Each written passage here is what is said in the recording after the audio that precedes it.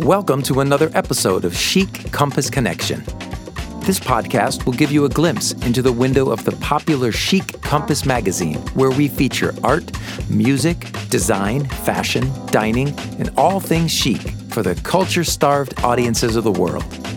To view our magazine online, visit chiccompass.com. That's ChicCompass.com. I'm your host, Jamie Hosmer. Let's introduce today's guest. Jonathan Courant is a jazz vocalist who has been described as a storyteller, an interpreter, a singer who brings music and lyric alive. His album On and On hit number 4 on the jazz charts and features a great array of jazz standards. Jonathan was voted Best Singer in 2015 for the Bravo San Diego Awards and was also honored in the 2014 New York City Jazz Cabaret Honors. He was also named one of the top 12 rising jazz vocalists by Downbeat. Jonathan's most recent album, released in May of 2021, is titled Shadows Fall. It is a collaboration between Jonathan and pianist Joshua White. The 13-track album is a collection of classic standards, but also features more contemporary songs not typically heard in the jazz genre. Jonathan Courant, welcome to the podcast. Thank you so much. Thank you for having me. All right. How's your day going so far? I'm doing just fine. All right. So, of course, we're going to talk about your most recent album. But I want to start by talking about how you got started. You're from Arkansas, is that correct? That's right, Fort Smith, Arkansas. Fort Smith, Arkansas. Now, I read somewhere that your mother told you that you were basically singing practically out of the womb. Right. Yes. She says that as a young toddler or something, that when I heard music, I would stop and kind of beat along with it, or was really attracted to sound. So yeah, that's right. That's so cool. And your mom was a dancer, right? That's correct. Yes, she owned a dance store, and she was part of the company there in Fort Smith, Arkansas, and a teacher, also an artist. She oils on canvas were her medium, and then she also was a teacher. So she was very involved in the arts growing up, and turned me on to a lot of music that being in dance, a lot of classical things and jazz things that I might not have heard. And she loved people like Jobim, and she liked the Brazil 66 a lot. So great foundation of music there. Wow, that's fantastic. So a lot of music on your mom's side. How about your dad? Is your dad musical as well? He likes things like, growing up, he listened to a lot of Motown in the car, or solid gold oldies, or Elvis. So that was groovy too. I enjoyed all that too.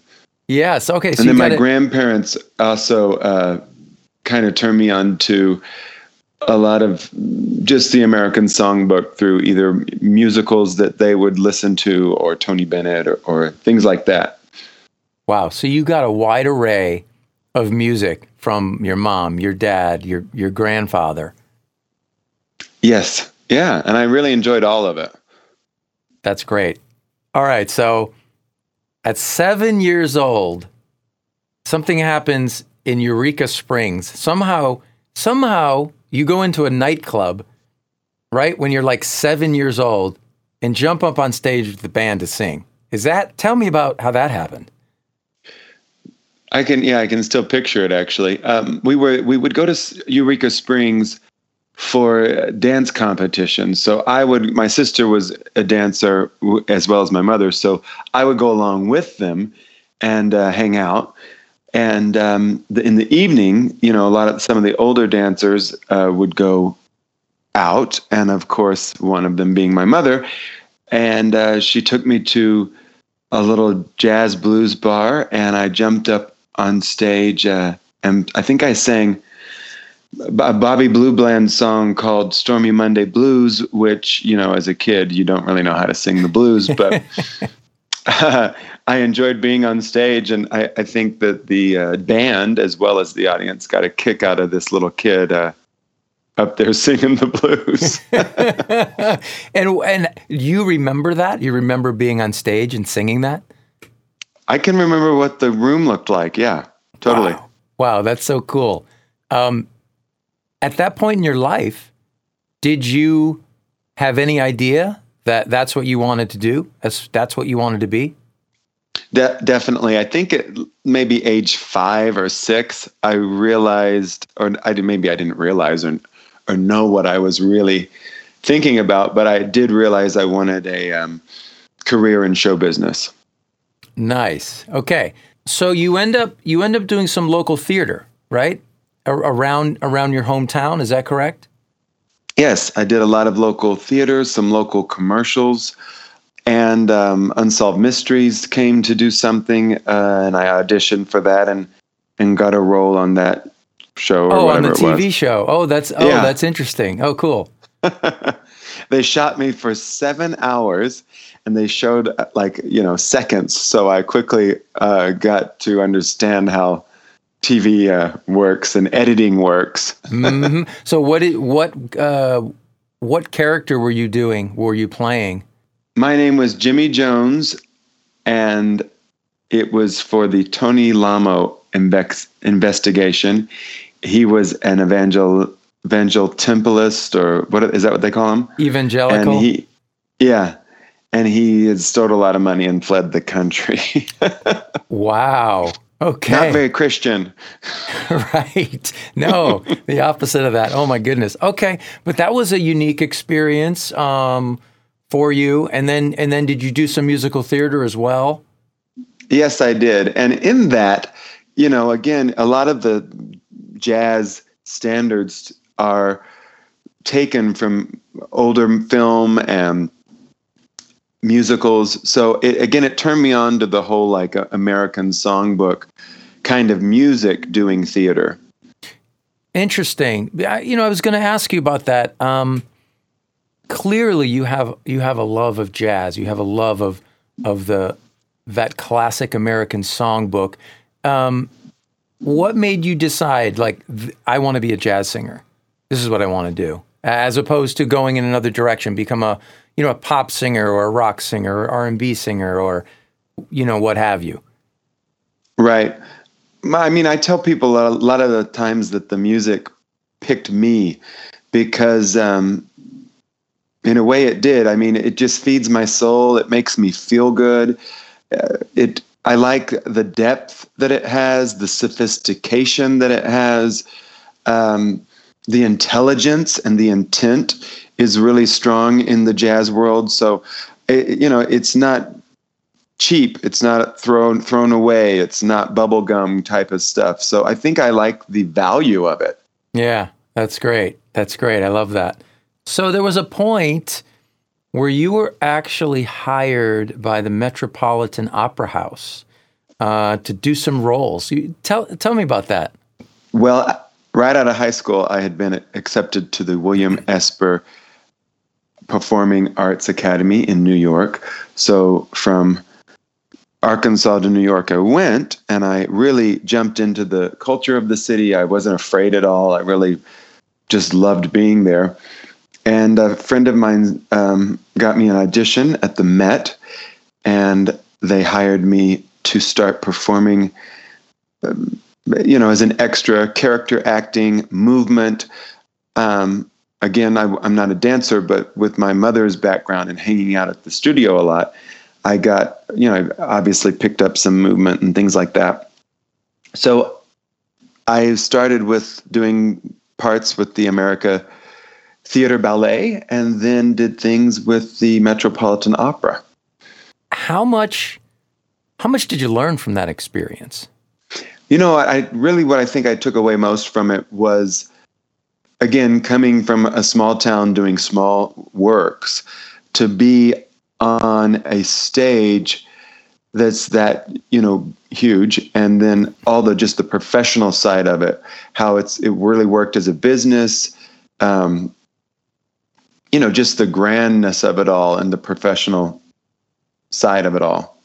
And who were some of the featured performers that you had a chance to see and maybe meet and work alongside? Well, the biggest name was a little guy named Pavarotti. Little known name there, yeah. Right. Wow, that must have been quite a special performance.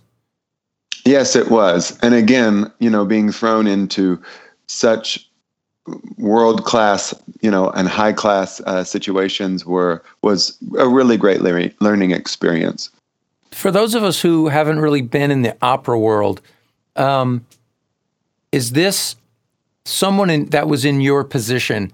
How many people are invited to be in character roles for a season or whatever? Is that something that happens on a regular basis?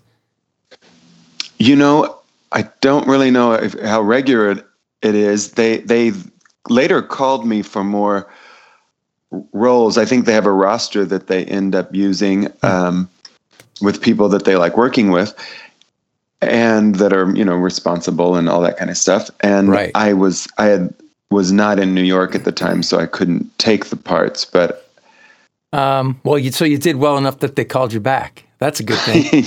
Yes. So let's go back a little bit. You talked about you were accepted to was it the William Esper? Yes, William Esper. William Esper Academy, I think it's called. Yes. And so tell me about what you studied there, and how obviously you had to audition, or you have to be invited, you have to be accepted into this. It's kind of a prestigious school. Correct. Yes. The teacher, we all decided she was psychic or something. It was interesting. The material she would pick for us always somehow chimed into our own lives. Her intuition was pretty extraordinary. It was very strict. Mostly what I studied there was acting and being in the moment. So that really helped me along with the type of songs that I sing, because they are like little mini movies or stories.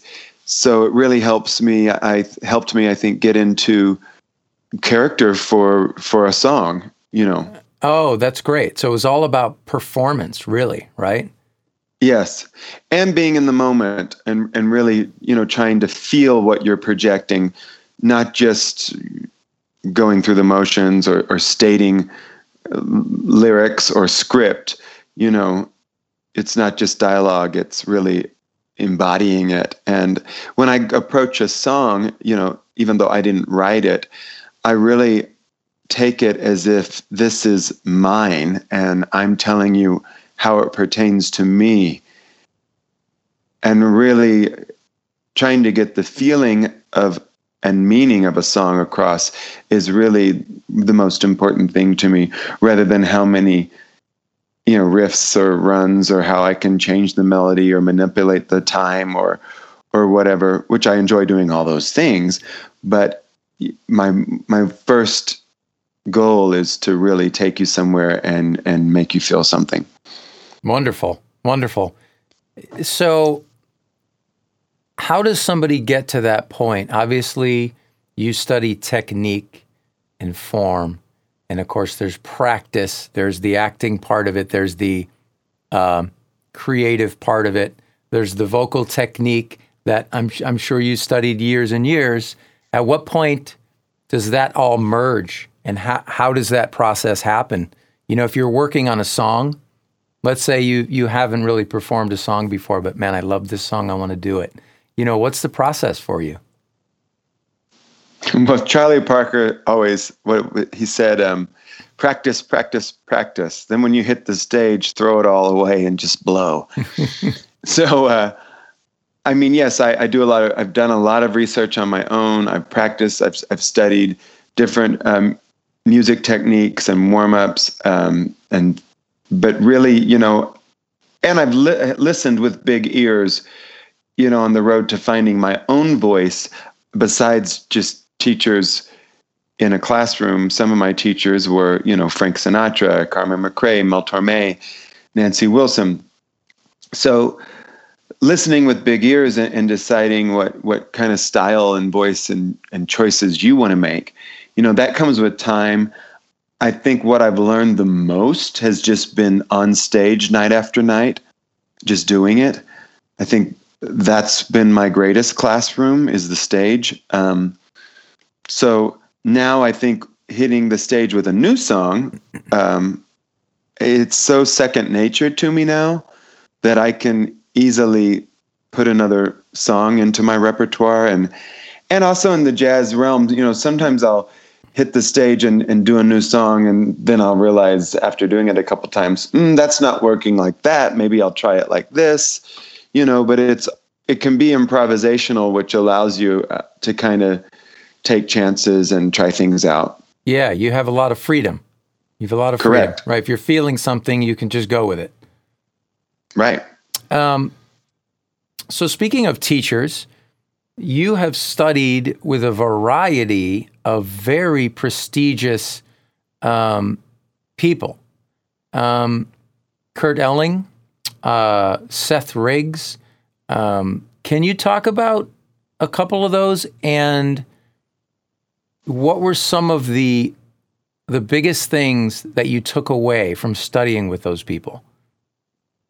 All right. Well, I started with Seth Riggs, younger, and he really teaches almost like yoga for your vocal cords. And just so the audience knows, Seth Riggs is one of the most famous vocal coaches of all time, correct? Yes. I mean, he's worked with Michael Jackson, Barbra Streisand, the list goes on. Yeah. And he really, it's, more about enunciation and being able to hit notes on pitch and move through a scale with ease and correction, Then with Kurt Elling, he taught me more probably about, technique, phrasing, timing, and maybe like improvisational things.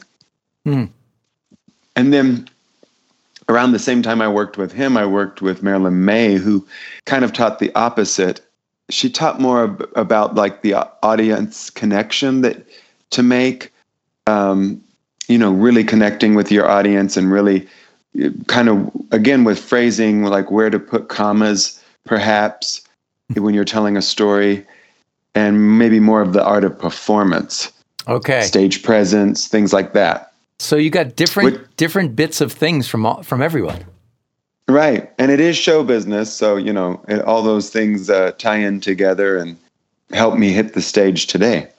Yeah. Well, connecting with an audience is not something I think that comes naturally to everyone. I think it's a whole separate art form that one has. Speaking of live performance versus singing in the studio, do you have a preference? Well, I definitely prefer live performance. It's more, you have the energy that you're creating.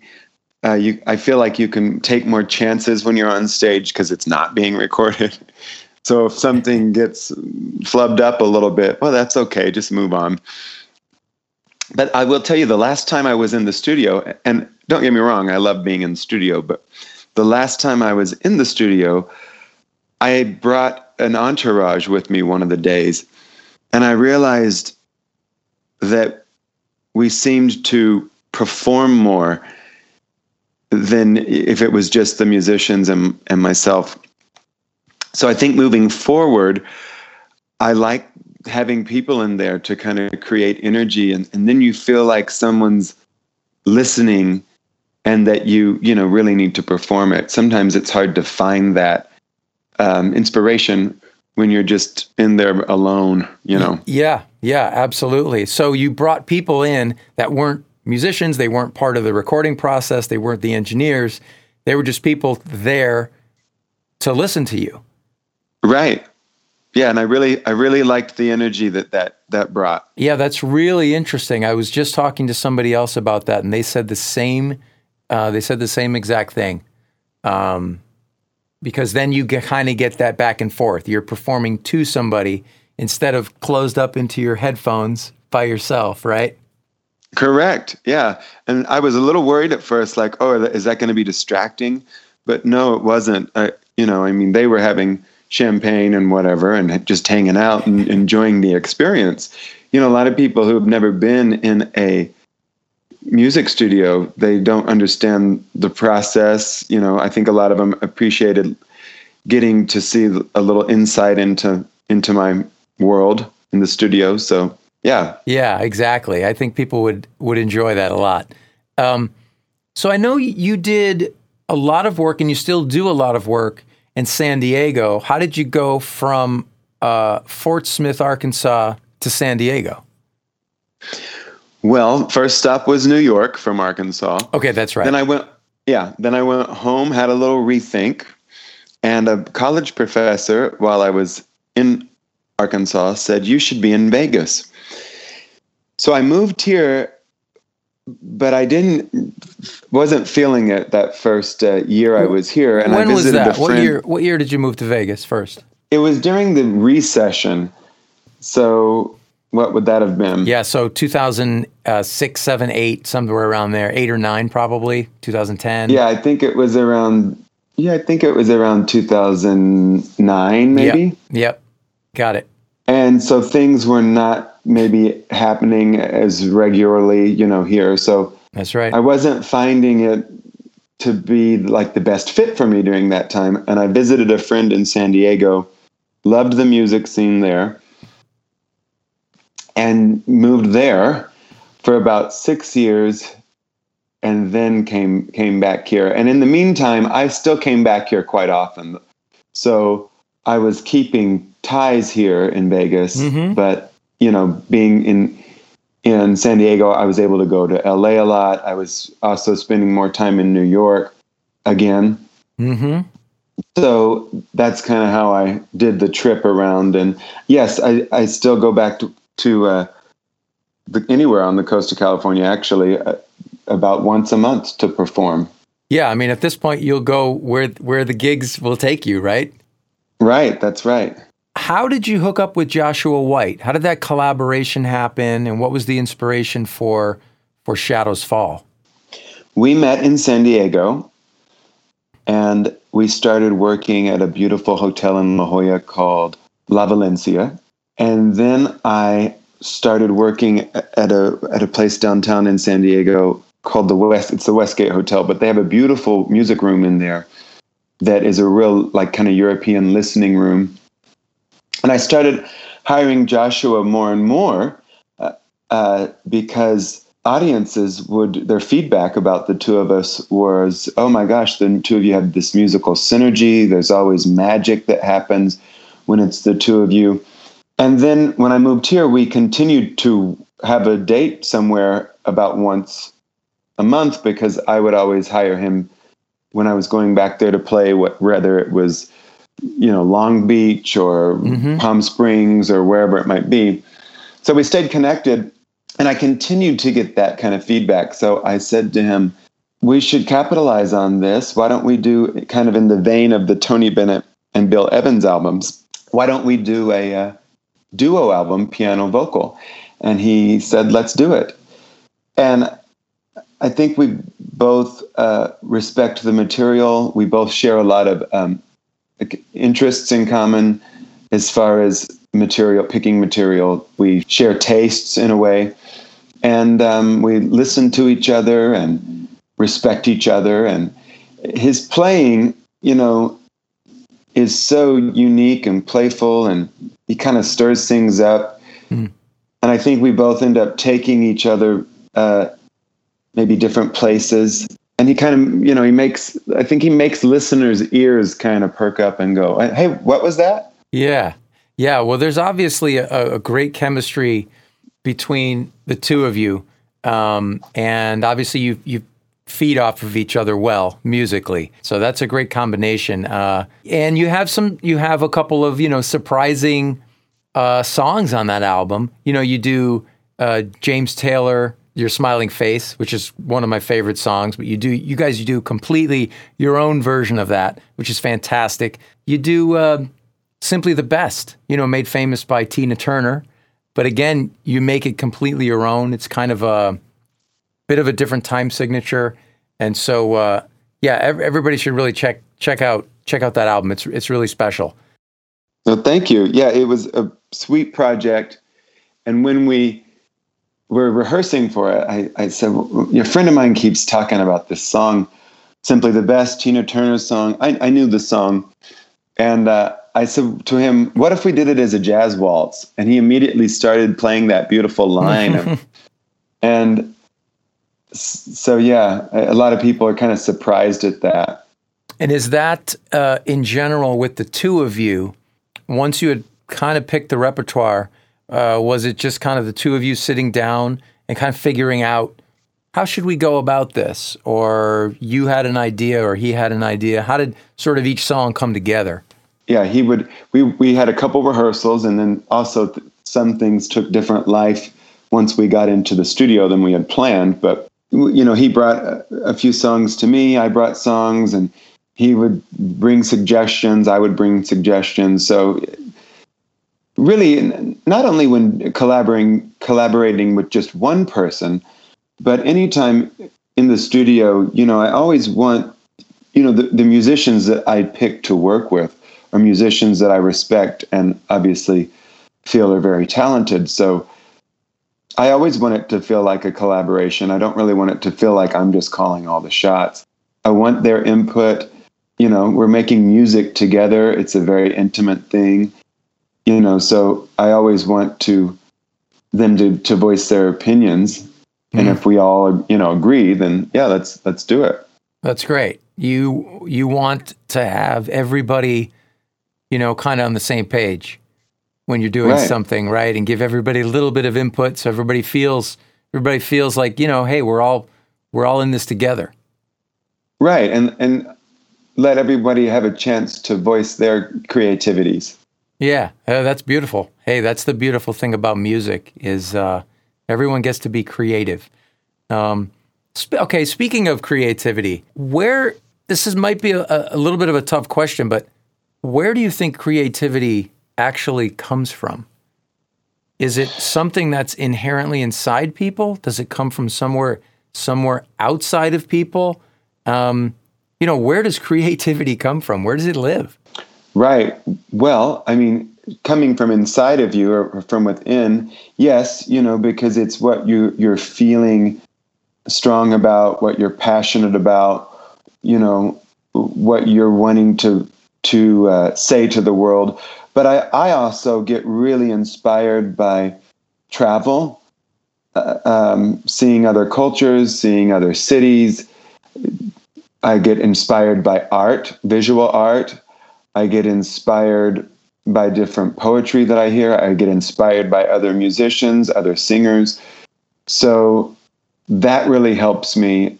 Being in New York, I always feel like I can go there and get my battery charged because there's so much culture and art and music happening of all different kinds. So anytime I'm in New York for a performance, I always stay a few extra days so I can run around and absorb some things in the city. Yeah, that's great. That makes a lot of sense. Yeah. So part comes from within, and then parts you may absorb from inspiration around you. Yeah, that's how it is for me, at least. Ah, that's great. I love that. All right, you mentioned Frank Sinatra. You mentioned Tony Bennett. Of course, two of the greats. There's been so many great jazz singers through the years. Who are your favorites? Who are your absolute heroes? Who did you hear and go, oh, I want to sing like that? Probably Mel Torme and Nancy Wilson. Really. Nancy, I was fortunate enough to meet her and work with her trio a few times or several times. I took away from her probably storytelling and dynamics. And with Mel, I think I took away a certain playfulness, playing with time, playing with melody. He wrote the Christmas song. Right. Yeah, he wrote all the arrangements for the Judy Garland show. So he was really clever at coming up with these different ideas. And he was one heck of a scat singer, too. Yes. I think when it comes to scat singing, he and Ella Fitzgerald are Louis Armstrong may have invented it, but the two of them really perfected it. I don't think anybody to this day can match the two of them. Yeah, pretty incredible stuff. Incredible stuff.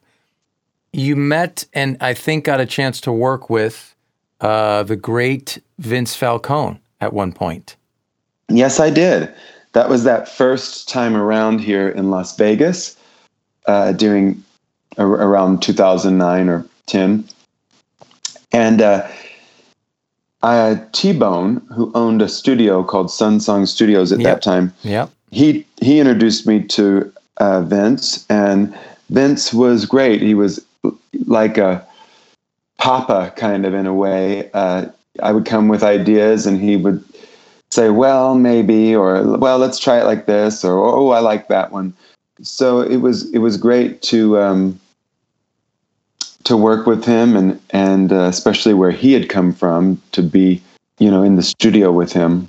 Yeah. It was really great. Vince Falcone, in case our listeners don't know, is a legendary conductor and pianist who worked with Frank Sinatra, among many others, but he worked with Frank Sinatra conducting for many, many years, and actually is the piano player on Frank Sinatra's rendition of New York, New York, which is pretty iconic. And I've gotten to meet Vince. I had the chance to meet him many times over the years because I know I get to work with his son Danny quite often here in town.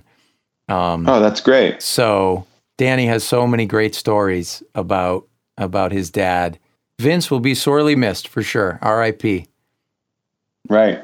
How did you deal with the forced hiatus which COVID brought upon all of us?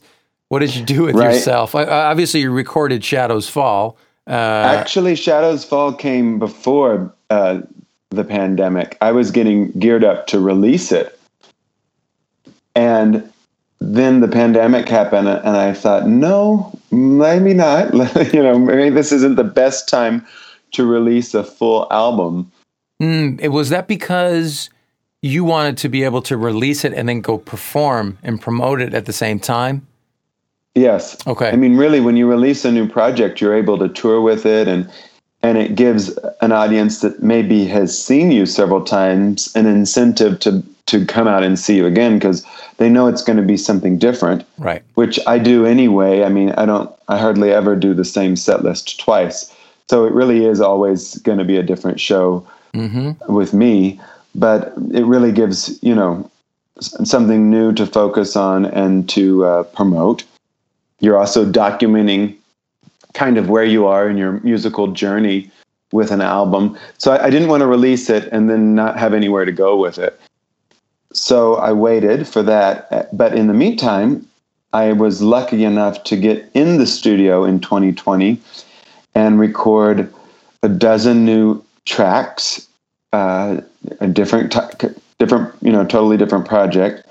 And I did release 2 singles in 2020. I released a single of Etta James's I'd Rather Go Blind. We did kind of a soul jazz take on that. Okay.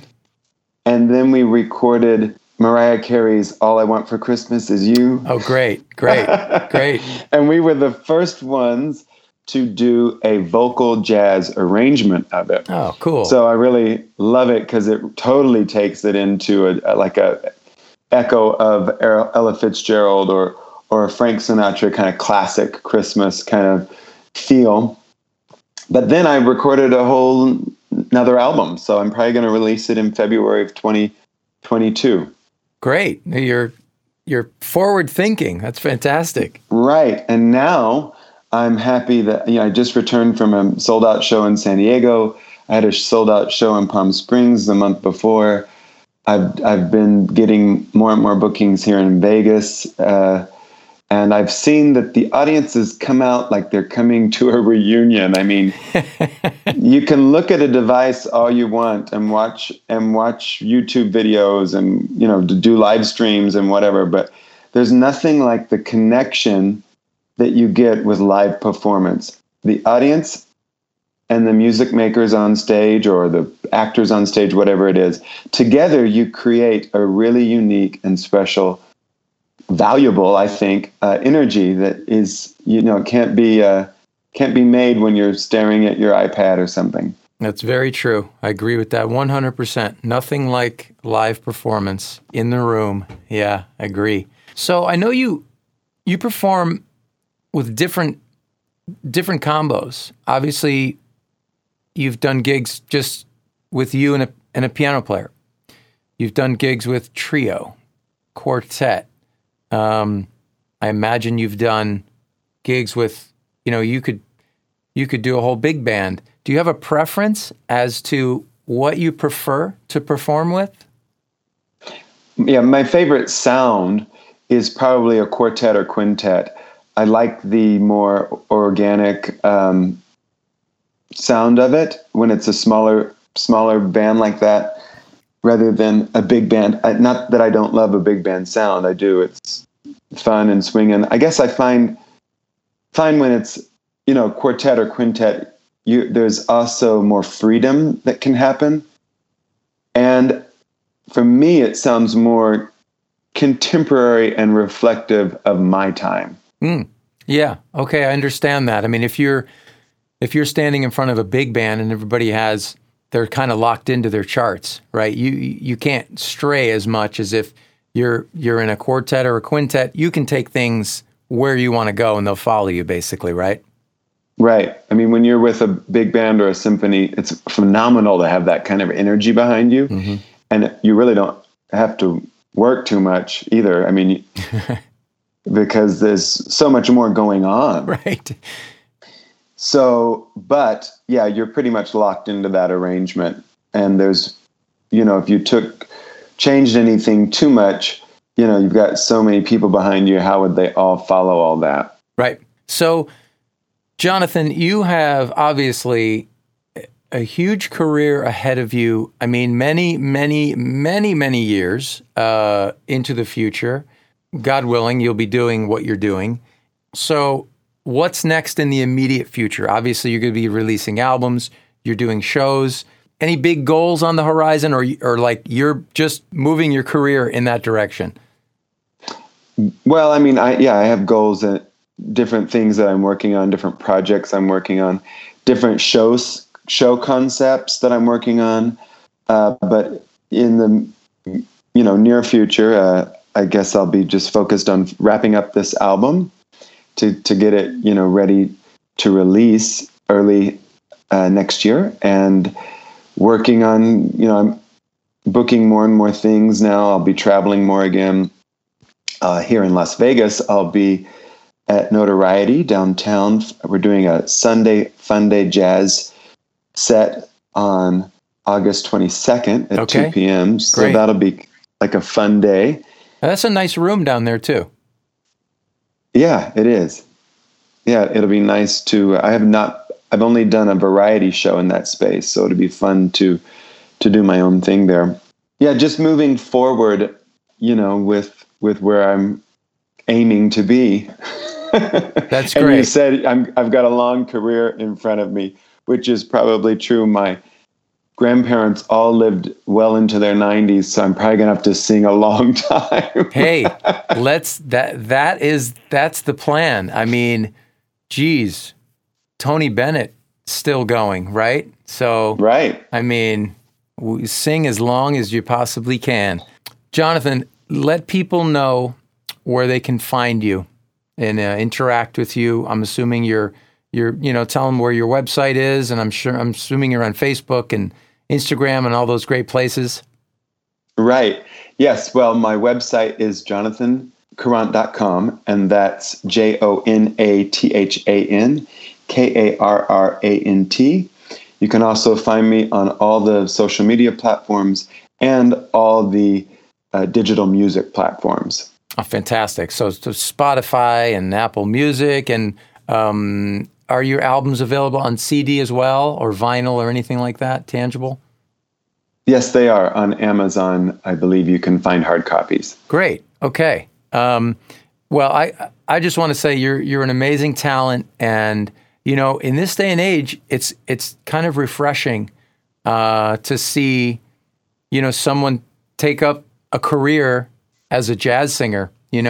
Usually a young performer kind of wants to maybe go into pop or rock, or I think it's a little bit different of a career path, and it's very refreshing. So I really just want to tell our audience, check out Jonathan's music. It's really fantastic. You're going to love it. Buy his CDs, stream his music on Spotify. Go check him out on YouTube, and then go to some shows. Well, thank you so much. I appreciate that. Absolutely. Thanks for talking with me. Yeah, definitely. All right. Have yourself a great day. You too. You have been listening to the Chic Compass Connection podcast. To learn more about Chic Compass magazine, visit chiccompass.com. That's ChicCompass.com. This is Jamie Hosmer. Thanks for listening.